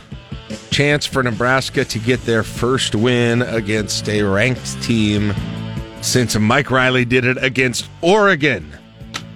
That's right. It has been that long since that has happened, and there have been a whole lot of losses, some close, some very much not close during the interim. John Bishop joins us now from our sister station, 1620 The Zone. I know you know that to be true, but isn't it still even a little shocking to hear it, even though we've all lived through it? It's more shocking to me that Illinois is a 7.5 point favorite. And they are in a short list of teams to have been a 7 point or greater favorite in Lincoln against Nebraska. The teams are Oklahoma, multiple occasions, Ohio State, multiple occasions, Missouri, Kansas State, USC, Wisconsin, and Illinois. That's it? That's it. At least since 1998, that's as far back as my data goes. But I would bank that it's at least since 1961, probably even before that. Wow. Those are the only teams to be a 7 point or greater road favorite in Lincoln against Nebraska. Was K-State that kind of a favorite? The Callahan year that Callahan beat them? Joe Gans game? Yeah. Yes. Yeah, they were the Jordy Nelson game. I think they were a 7 or 8 point favorite. So Nebraska actually won that one. Yeah. Yeah, and Nebraska destroyed them in that game. Because he's a system quarterback. He's a quarterback of the system. He's a good system guy. But yeah, that was that game, and then Missouri. They came in that night game. You and I, we did a pregame one together for that one. That was when Chase Daniel was flying high, probably. Yeah. Chase Daniel went crazy. They won big. That one. Yeah, that was Bo's first year. But other than that, it's that's a pretty elite club, and Illinois at least. And I'm looking at FanDuel right now, and it's still at 7.5. So it's strange, but hey, this is where we are. Crazy. That's crazy just how badly everything has gone, and that's still such a small list, honestly. Yeah, it is. It's a pretty small list, and like I said, it goes back to, I would guess, at least 1961, probably earlier than that. If Nebraska would pull this off, obviously, but if things went right and they pulled this off, would this feel like that? Like the first a win against a ranked team that deserves to be celebrated? I guess maybe it would. I don't know, but how much is the fact just that it's Illinois take away from that to some degree? Well, beggars can't be choosers at this point. I get it. No, and I don't want to set the bar and say that this is that this is a loss or a win that you should. Oh yeah, but it was only Illinois. But let's face it. That's what people do. They shop with their eyes, and the eyes tell you, oh, that's Illinois, and Illinois hasn't been great over the last few years, but it is what it is. They're number 17, and they're there for a reason. I think quite honestly, they should be undefeated. They had no business losing that Indiana game. That felt just really weird. But they've earned their spot, and they've earned their place as being favored in this game. So absolutely, it should feel like an accomplishment, because it is. Yeah. It's just weird that it's Illinois. It is. It's weird that it's Illinois, but it also, it speaks to when you have, when you hire a good coach and the guy's got a good plan and he's got some players to run it, that, good things can happen. Doesn't have to take a long time. Forever. Yeah. It doesn't have to take forever. Well, yeah, that was last year against Nebraska in week 0. That was his debut, right? That was Bert's debut with them, right? That was, and he would admit in the moment they weren't that great a team. Yeah, but Nebraska just helped him out. Yeah. Oh yeah. They definitely helped him out, and so it's going to be interesting, because this game will be it's a clash of styles. And Illinois is running a style that, Nebraska fans are very familiar with, but to see how Nebraska is going to deal with this, considering that they've had struggles running the ball. They've had struggles stopping the run. Yeah. And I'm not ruling out that they can't win this game. I think there is a path to winning this game for sure, but it's going to require some things that Nebraska hasn't done very well or hasn't done at all this year.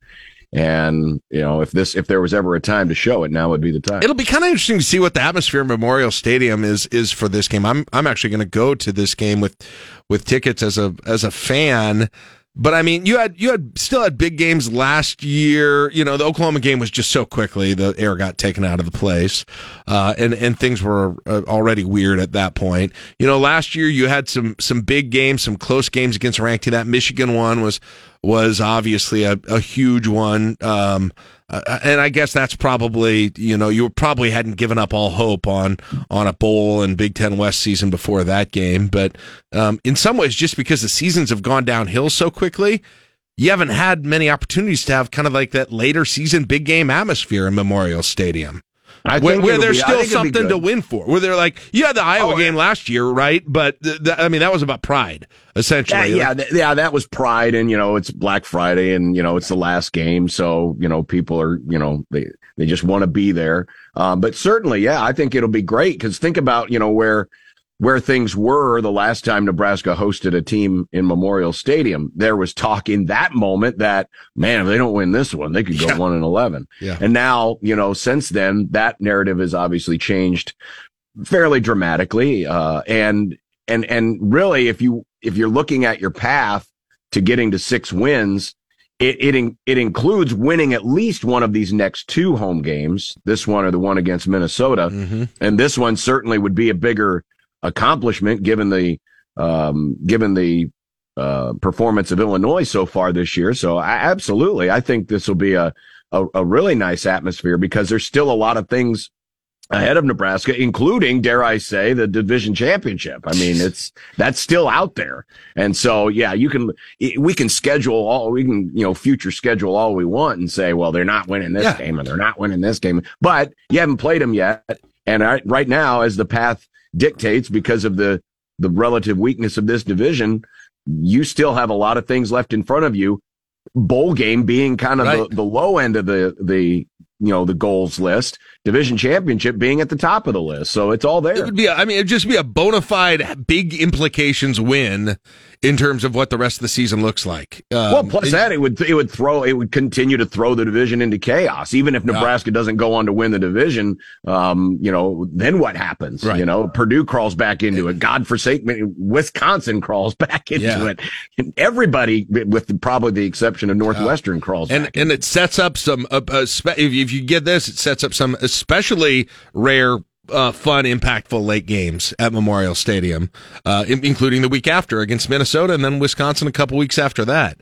Yeah. Those take on a completely different feel than you've had in November games in Memorial Stadium in a long, long time.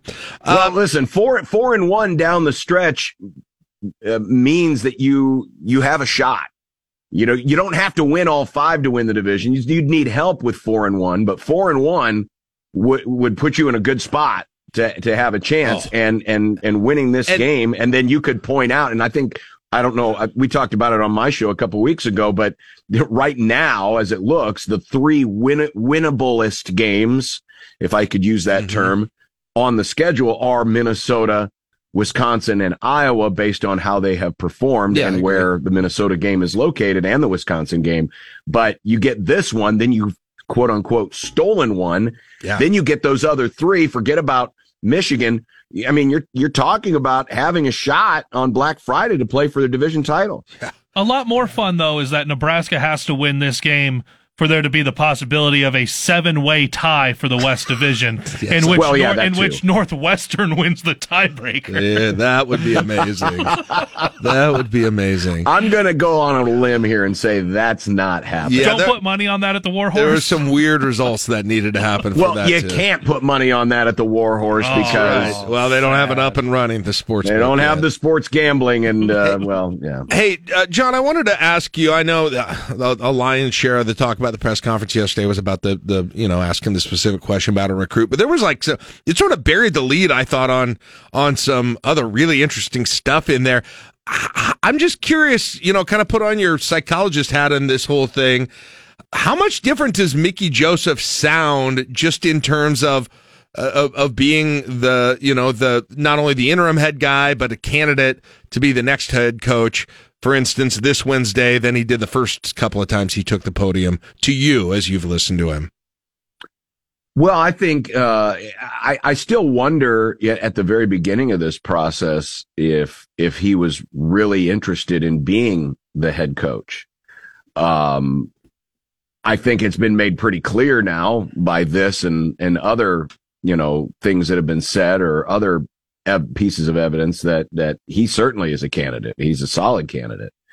That I think that's one of the nice things though about Mickey is I don't sense a huge change in demeanor. Maybe some of the things that have been said have been a little bit different, but Mickey said it himself yesterday. He is who he is. He's not going to change based on the circumstances. He's a pretty, grounded individual and, is very comfortable in his own skin, and he's comfortable being, the kind of person that he has been and he was raised to be. So,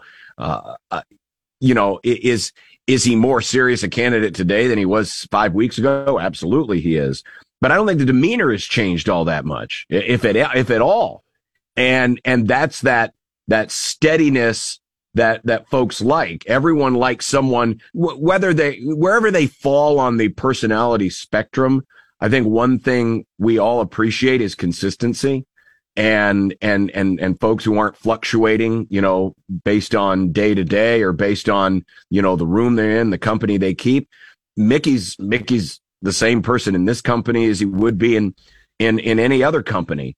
And I think that's what makes him attractive as a candidate. I think it's what makes him attractive as a recruiter, why players seem to gravitate to him because, he knows, or they know, the player or the individual who's encountering him knows, I'm getting the same person here that he's, giving to somebody else, right. Whether he's recruiting a similar position or, he's talking to a quarterback versus talking to an offensive lineman. You're getting the same person. And that's all you want from a leader is consistency and something that, hey, I know where I stand, because it makes it easier for people to understand where they stand when the leader, the person that's instructing them is keeping an even keel, or maybe not even keel, but he's staying true to himself and he's not fluctuating based on the circumstances. You know what you're going to get. And that just makes it so much easier for someone to go out and perform because they know, hey, this type of effort isn't going to be good enough. This type of effort is going to be good enough. And there's no question. There's no, trying to fudge with anything, because Mickey's going to tell you straight up, hey, that's not good enough, or you're doing a good job. Keep doing that. And you don't have to worry about those two parameters changing because, he's trying to be a different person than who he is. And I think that's the most admirable thing I can observe, at least in the first 5 or 6 weeks with him at the helm. Now, you and I think, were of similar positions just when thinking about Mickey as a candidate, especially a couple of weeks ago, where it was, okay, let's wait and see how the rest of this season goes. Now you're to the point where you've got a little of that in, but not all of it. How much do you think Trev, A, will be, and maybe B, should be, beholden to the outcomes of these next 5 games and what they look like and everything about them in evaluating Mickey as a candidate still going forward? I wish I had an answer for that. I've tried to look at this search as analytically as possible and tried to take emotion out of it, because I don't think you can make this decision emotionally. If it's as important as you say it is, and getting the program turned around and moving in the right direction, especially given the new circumstances of the Big Ten in the next couple of years, if it's as serious as you say it is, then this is a very important hire at a very important juncture.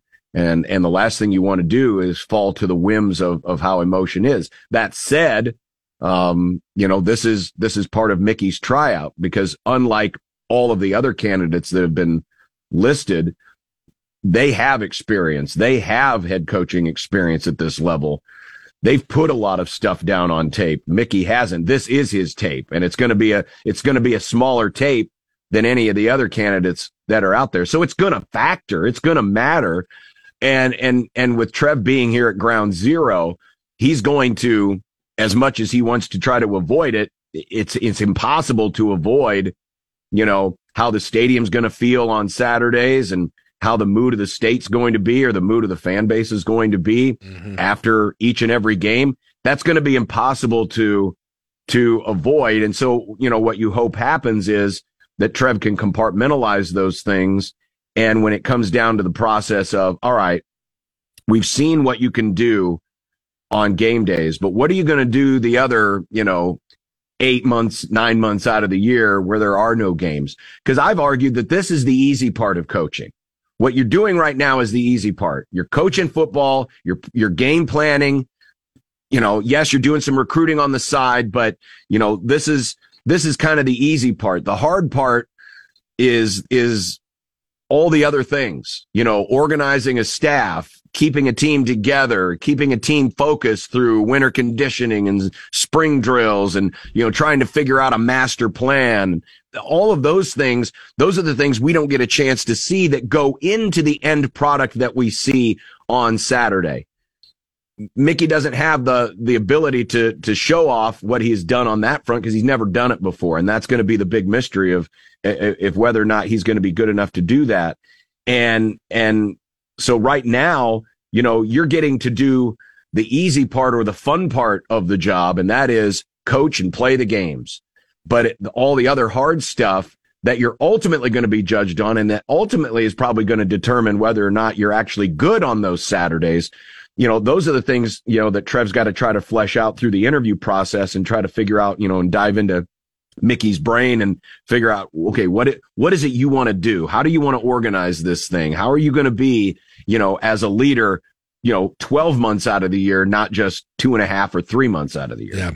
It's a great answer. It's so complex at this point. It's so hard for Trev to kind of compare what he's doing to what other candidates, and maybe those questions will answer themselves by who's available and who's not available. But yeah, and that's the other thing too. We don't know who those candidates will be. I mean, it's possible there might be a few that were high on Trev's list that aren't anymore because of either, how their seasons have gone, or maybe how their agents or their go-betweens have responded to inquiries. It might be that there might be some folks that say, yeah, I don't know if I really want to take that job. That's a possibility too. Well, and this, and I don't know how it impacts Trev, but I'll tell you what, if they would somehow, I think it's an uphill battle for Nebraska in this game, but if they somehow pull it off this weekend, this is super obvious, but it'll be a new level of interest among a lot of people in Mickey Joseph and his potential here. There'll be a lot of people talking about that in a way that different than they are even this week. So I agree. We'll see. We will sit back and see what happens. Nebraska and Illinois, Saturday, 2:30 kickoff. Pregame starts at 10:30 here on KLIN. All right, thank you very much for your time, John. Have a good show. We'll talk to you next week. All right, we'll see ya. There's John Bishop, 1620 The Zone. 8:55. Take a break. We'll run down the Fantasy Huskers pick. Give you a little preview of tomorrow. And get you ready for the rest of the day. You listen to LNK Today with Jack and Friends on KLIN. Get today's top news and sports directly to your inbox. Sign up for the Daily at KLIN.com. You're listening to LNK Today with Jack and Friends on 1499.3 KLIN. All right, 8:58. All right, couple of little business things to take care of here. We got Fantasy Huskers picks. What do people think yardage Illinois rushing yardage could be? Well, today's picks were our two highest so far for the week. Catherine says 225. Shane, 275. Ooh, all right. Shane's playing the edges there. Probably, always a smart play on Fantasy Huskers to play the extremes. Will anyone go over him? We will find out. We got 2 more days to do that. Real quick programming note again: Husker volleyball is on KLIN tonight. It'll be on B107.3 as usual, but also be over here if you want to listen to it here or in the KLIN app. So that will. That 7:30 Sports Night will end, and the pregame will get going at 7:30, and the game will begin at 8. And then, of course, we'll have all the recaps tomorrow. And tomorrow's a Thursday, meaning Ticket Thursday. We've got tickets to Nebraska, Illinois, Saturday at Memorial Stadium. We were just talking about what that atmosphere is going to be like. Weather should be good, looking at a high of 70 right now. 2:30 game time where it kind of gets dark at the end. Memorial Stadium might be kind of lit on Saturday late afternoon. Get it rocking. Will it be dark enough to do the Thunderstruck? Do it anyway. I bet they will. I don't care. I bet they will. You're going to want those. And no more generation sun's out, collaboration. fun's out. Let's go. So we'll see. We'll see if we bring back lie detector or current events quiz. I don't know where we're going to go. We're going to figure that out later today. I don't want to give you a chance to study and figure it out, master the game before we actually play it. So, that's what's coming up tomorrow. Plus Greg Sharp, voice of the Big Red, the Grow Lincoln team as well. More Fantasy Huskers, and we'll lead you into the tailgate on Friday. That is it for the show. We will see you tomorrow. It is 9 o'clock on Lincoln's News and Talk, 1400 99.3 KLIN.